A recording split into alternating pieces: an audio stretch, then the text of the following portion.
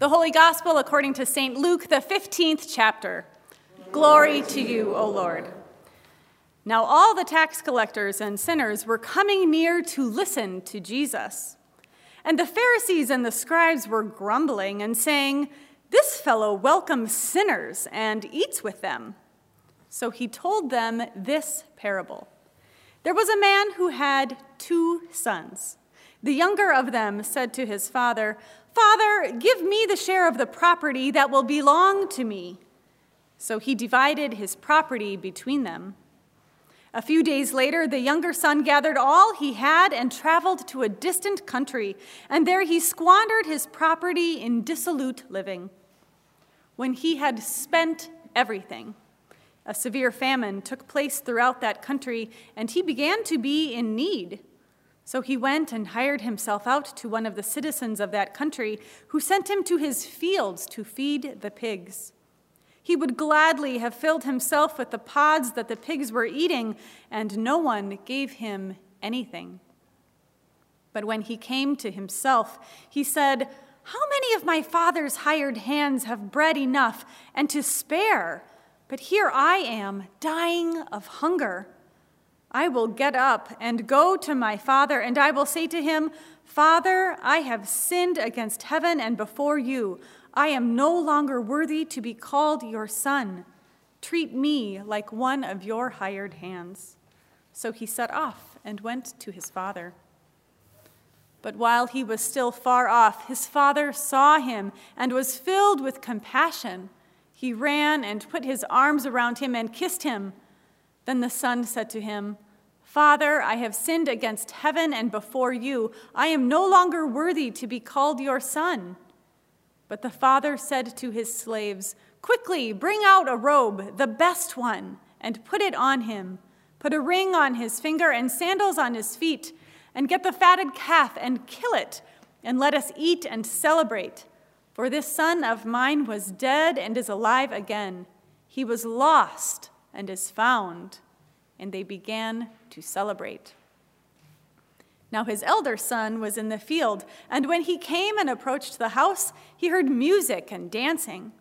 He called one of the slaves and asked what was going on. He replied, 'Your brother has come, and your father has killed the fatted calf because he has got him back, safe and sound.' Then he became angry and refused to go in. His father came out and began to plead with him. But he answered his father, 'Listen, for all these years I have been working like a slave for you, and I have never disobeyed your command. Yet you have never given me even a young goat so that I might celebrate with my friends. But when this son of yours came back, who has devoured your property with prostitutes, you killed the fatted calf for him.' Then the father said to him, 'Son, you are always with me, and all that is mine is yours. But we had to celebrate and rejoice because this brother of yours was dead and has come to life. He was lost and has been found.'" The Gospel of the Lord. Praise to you, O Christ. You may be seated.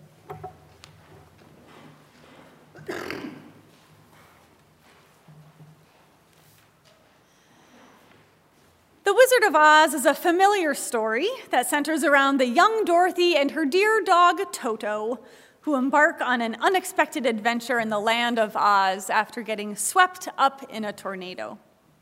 As she follows the yellow brick road, Dorothy meets many friends and foes, including Glinda, the Good Witch, and the Wicked Witch of the West, who is wicked. Why else would she have monkeys, flying monkeys, as loyal sidekicks, right? Seems pretty wicked. But the musical Wicked, based on a book written by Gregory Maguire in 1995 titled Wicked, The Life and Times of the Wicked Witch of the West, tells a very different version of events. Why is the Good Witch called good? And is the Wicked Witch really wicked? Or is she just misunderstood? Our gospel today is another familiar story that we have heard many times before.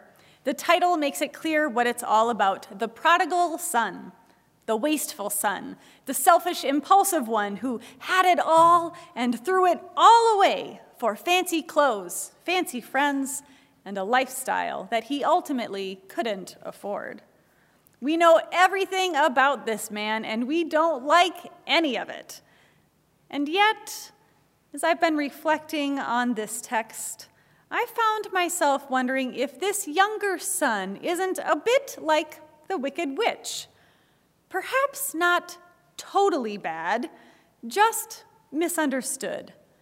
And that maybe this prodigal son was actually the one who got everything right.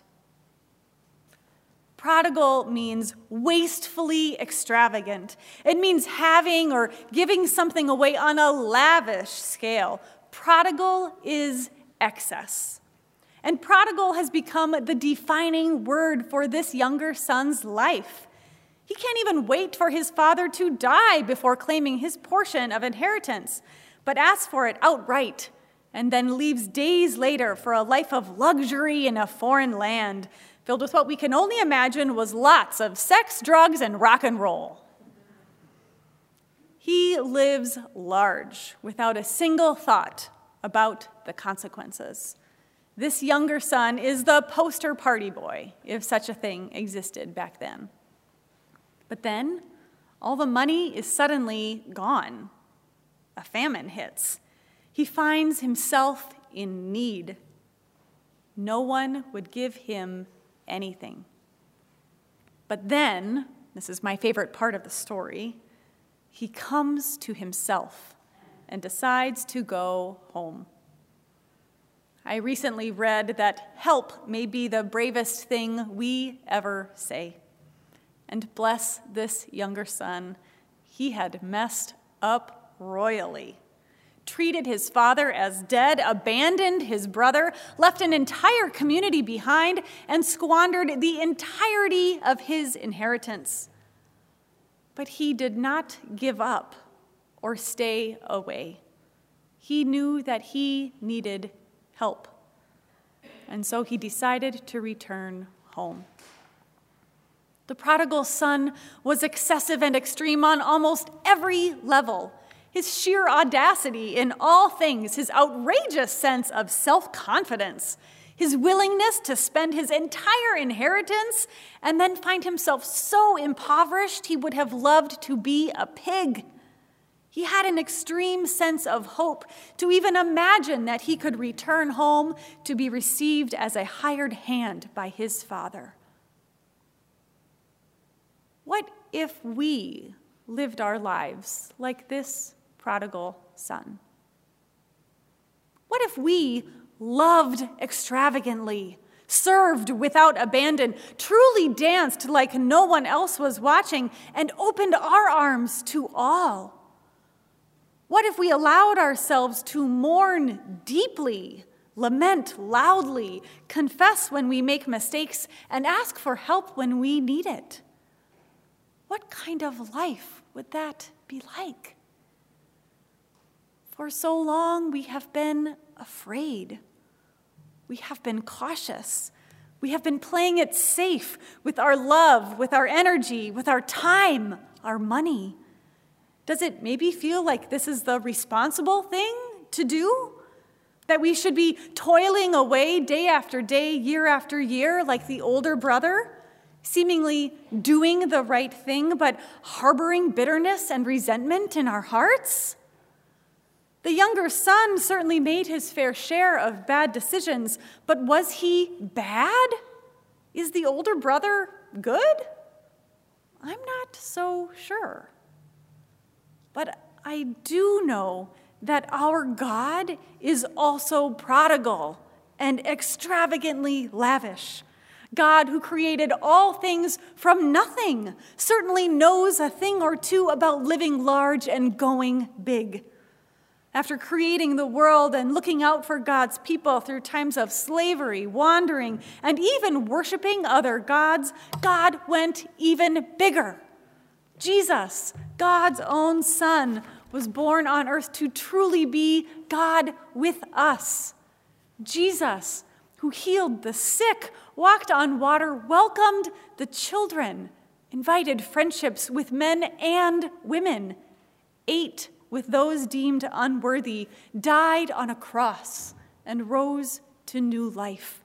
If that's not excessive, I don't know what is. Jesus told this parable to the scribes and Pharisees because they were grumbling about who Jesus was spending time with, that he was wasting his resources on those people instead of, it is implied, the far more sensible us. But that is exactly the point. Jesus lived large. So did the prodigal son. Each of them show us that it is possible to both go big and go home. They certainly did. And we can too.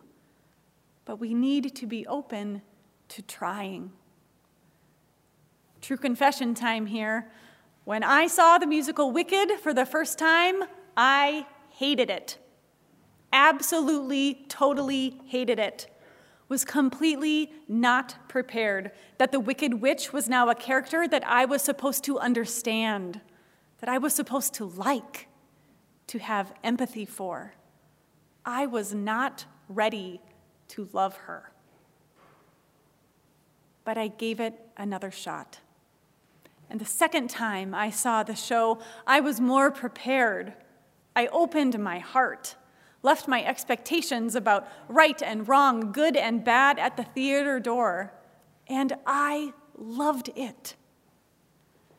The season of Lent is a time for each of us to return home in our own way to God, to turn back from our wilderness ways of living and enter into a renewed relationship with the one who has given us everything and wants nothing more for us to succeed. To confess that we can't do it all on our own, that we need help, that our stories are intertwined with one another, and that we are not wholly good or wholly bad. We are sinners. We are saved. We are recipients of grace. We are not graceful toward others. We are us. We are them. We are all learning how to love again, how to live again. And God is waiting, even now, to welcome us home with open arms, setting out a feast in anticipation of our arrival. Amen.